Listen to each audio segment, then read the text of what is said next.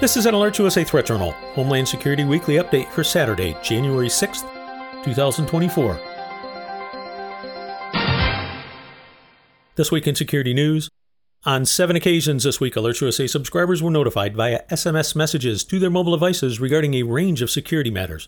Most important for this report, on Wednesday, subscribers were informed of a joint statement issued simultaneously by the U.S. and 11 other nations, effectively warning the Iran-backed Houthi rebels in Yemen to cease their attacks on vessels in the Red Sea or face potential military action. At least 23 attacks on shipping have been carried out in response to the Israel-Hamas war just since December 19th, using unmanned aerial vehicles, small boats, and missiles, including anti-ship ballistic missiles. The final paragraph of the joint statement reads as follows, quote, "Let our message now be clear. We call for the immediate end of these illegal attacks and the release of unlawfully detained vessels and crews. The Houthis will bear the responsibility of the consequences should they continue to threaten lives, the global economy, and the free flow of commerce in the region's critical waterways.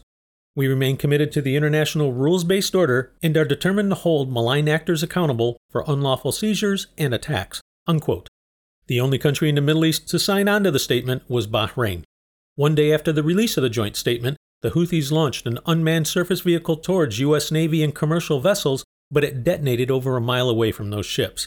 And one day after that incident, Danish shipping giant Maersk announced that it will continue to route all of its ships around the Cape of Good Hope for the foreseeable future. According to a statement by Maersk, quote, "The situation is constantly evolving and remains highly volatile, and all available intelligence at hand confirms that the security risk continues to be at a significantly elevated level.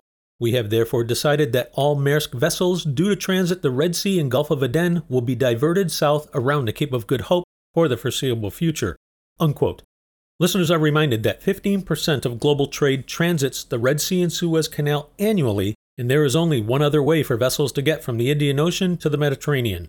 That 4,500-mile trip around the southern tip of Africa adds up to 4 weeks for cargo delivery, is considerably more expensive, and the impact is felt globally.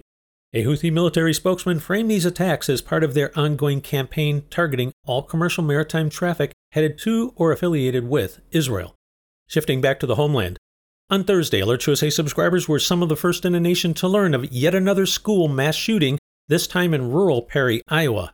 An 11-year-old boy was killed and 7 others, 3 staff members and 4 students, were injured in the incident.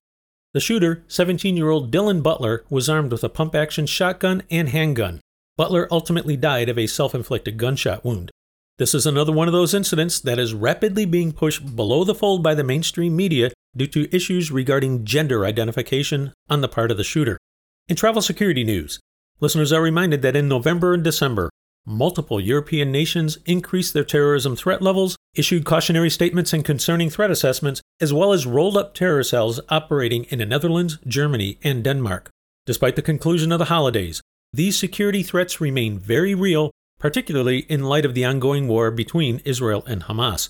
In addition, listeners are reminded that a U.S. State Department worldwide caution is in effect, warning of the potential for terrorist attacks, demonstrations, and other violent actions against U.S. citizens and interests globally. The State Department is urging U.S. citizens who are outside of the country to exercise increased caution, particularly in locations frequented by tourists, and to get registered with the U.S. Embassy or Consulate in the country you are in or planning to visit. This is as simple as visiting the Smart Traveler Enrollment Program website at step.state.gov. In addition to U.S. government travel guidance, it is also highly useful to visit the equivalent websites of the Canadian, Australian, and UK governments to see what those nations have to say about your destination, as the content of security assessments can and do vary widely. Links to those foreign government sites can also be found in the weekly Threat Journal email newsletter. If you are not a Threat Journal subscriber, simply visit threatjournal.com to sign up. The publication is free, and a copy of this week's issue will be immediately sent to you via email.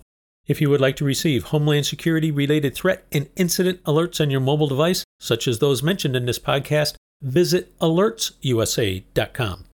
Alert USA continues to monitor the overall domestic and international threat environment and will immediately notify service subscribers via SMS messages and email of breaking incidents of national significance, as well as any new alerts, warnings, or advisories impacting the overall threat picture for American citizens as events warrant. This has been an Alert USA Threat Journal, Homeland Security Weekly Update for Saturday, January 6th, 2024.